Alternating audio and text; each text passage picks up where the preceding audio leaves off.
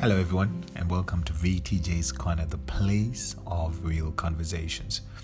Well, today I want to really continue on the couple of episodes in the season that we've been dealing with the issue of pain. And I want to continue today to deal with the cycle of pain. The cycle of pain. Well, the word cycle just simply means something that repeats all over again.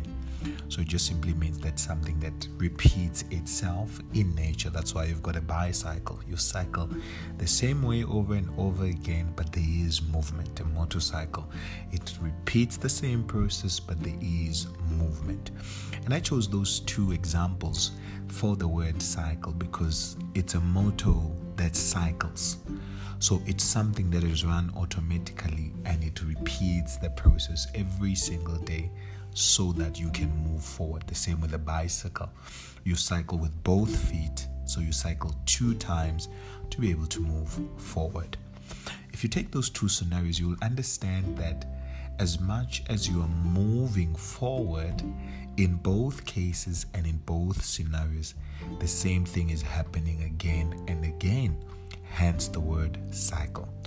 So many times when we find ourselves in a place where pain has become cyclic in nature, it constantly and consistently repeats itself at a specific season for some people, in specific situations for some people, in specific relationships for some people, and constantly so it's a cycle that just repeats itself again. And it takes great courage and boldness to be able to come and identify, and that's the first step, identify the cycle of pain in one's life. Identify the cycle of pain in one's life. A young man keeps on complaining a couple of years ago, and he's busy complaining to his mother that, "Mom, I really want to finish this course. Mom, I really want to finish this subject. But every time I keep on failing it. Every time I keep on failing it. I am so frustrated because I don't understand what is happening." Until the mother got tired of hearing these complaints, and she sat down with the young man and she said to the young man, "There's only one way out of this problem. What I've noticed is that you never learn your lesson. In actual sense, if you don't learn the lesson of any experience, of any encounter, of any subject, you will always repeat that class or always repeat that subject." And if you take that analogy into account and apply it to the course of life, so many times we contribute to the cycle of pain because we never learn our lesson. And I know I'm not talking about something simple. Learning a lesson out of an experience is an important part of our growth to life. Now, you must understand that as much as there is a cycle that has been identified, it becomes number 2, our responsibility to learn the lesson in what we have experienced. Any place where you don't learn a lesson, you repeat the class, you repeat the cycle. So part of the contribution in the cycle of pain could actually be a lack of learning a lesson, taking a lesson out of a season. But number 3, we always realize that as much as we want to deal with the cycle of pain, it is important to come to a very difficult and uncomfortable conversation of what has been my contribution to where I am. What has been my contribution to where I am? And don't get me wrong, I'm not saying that everything that you do or that everything that happens to you is only a result of you.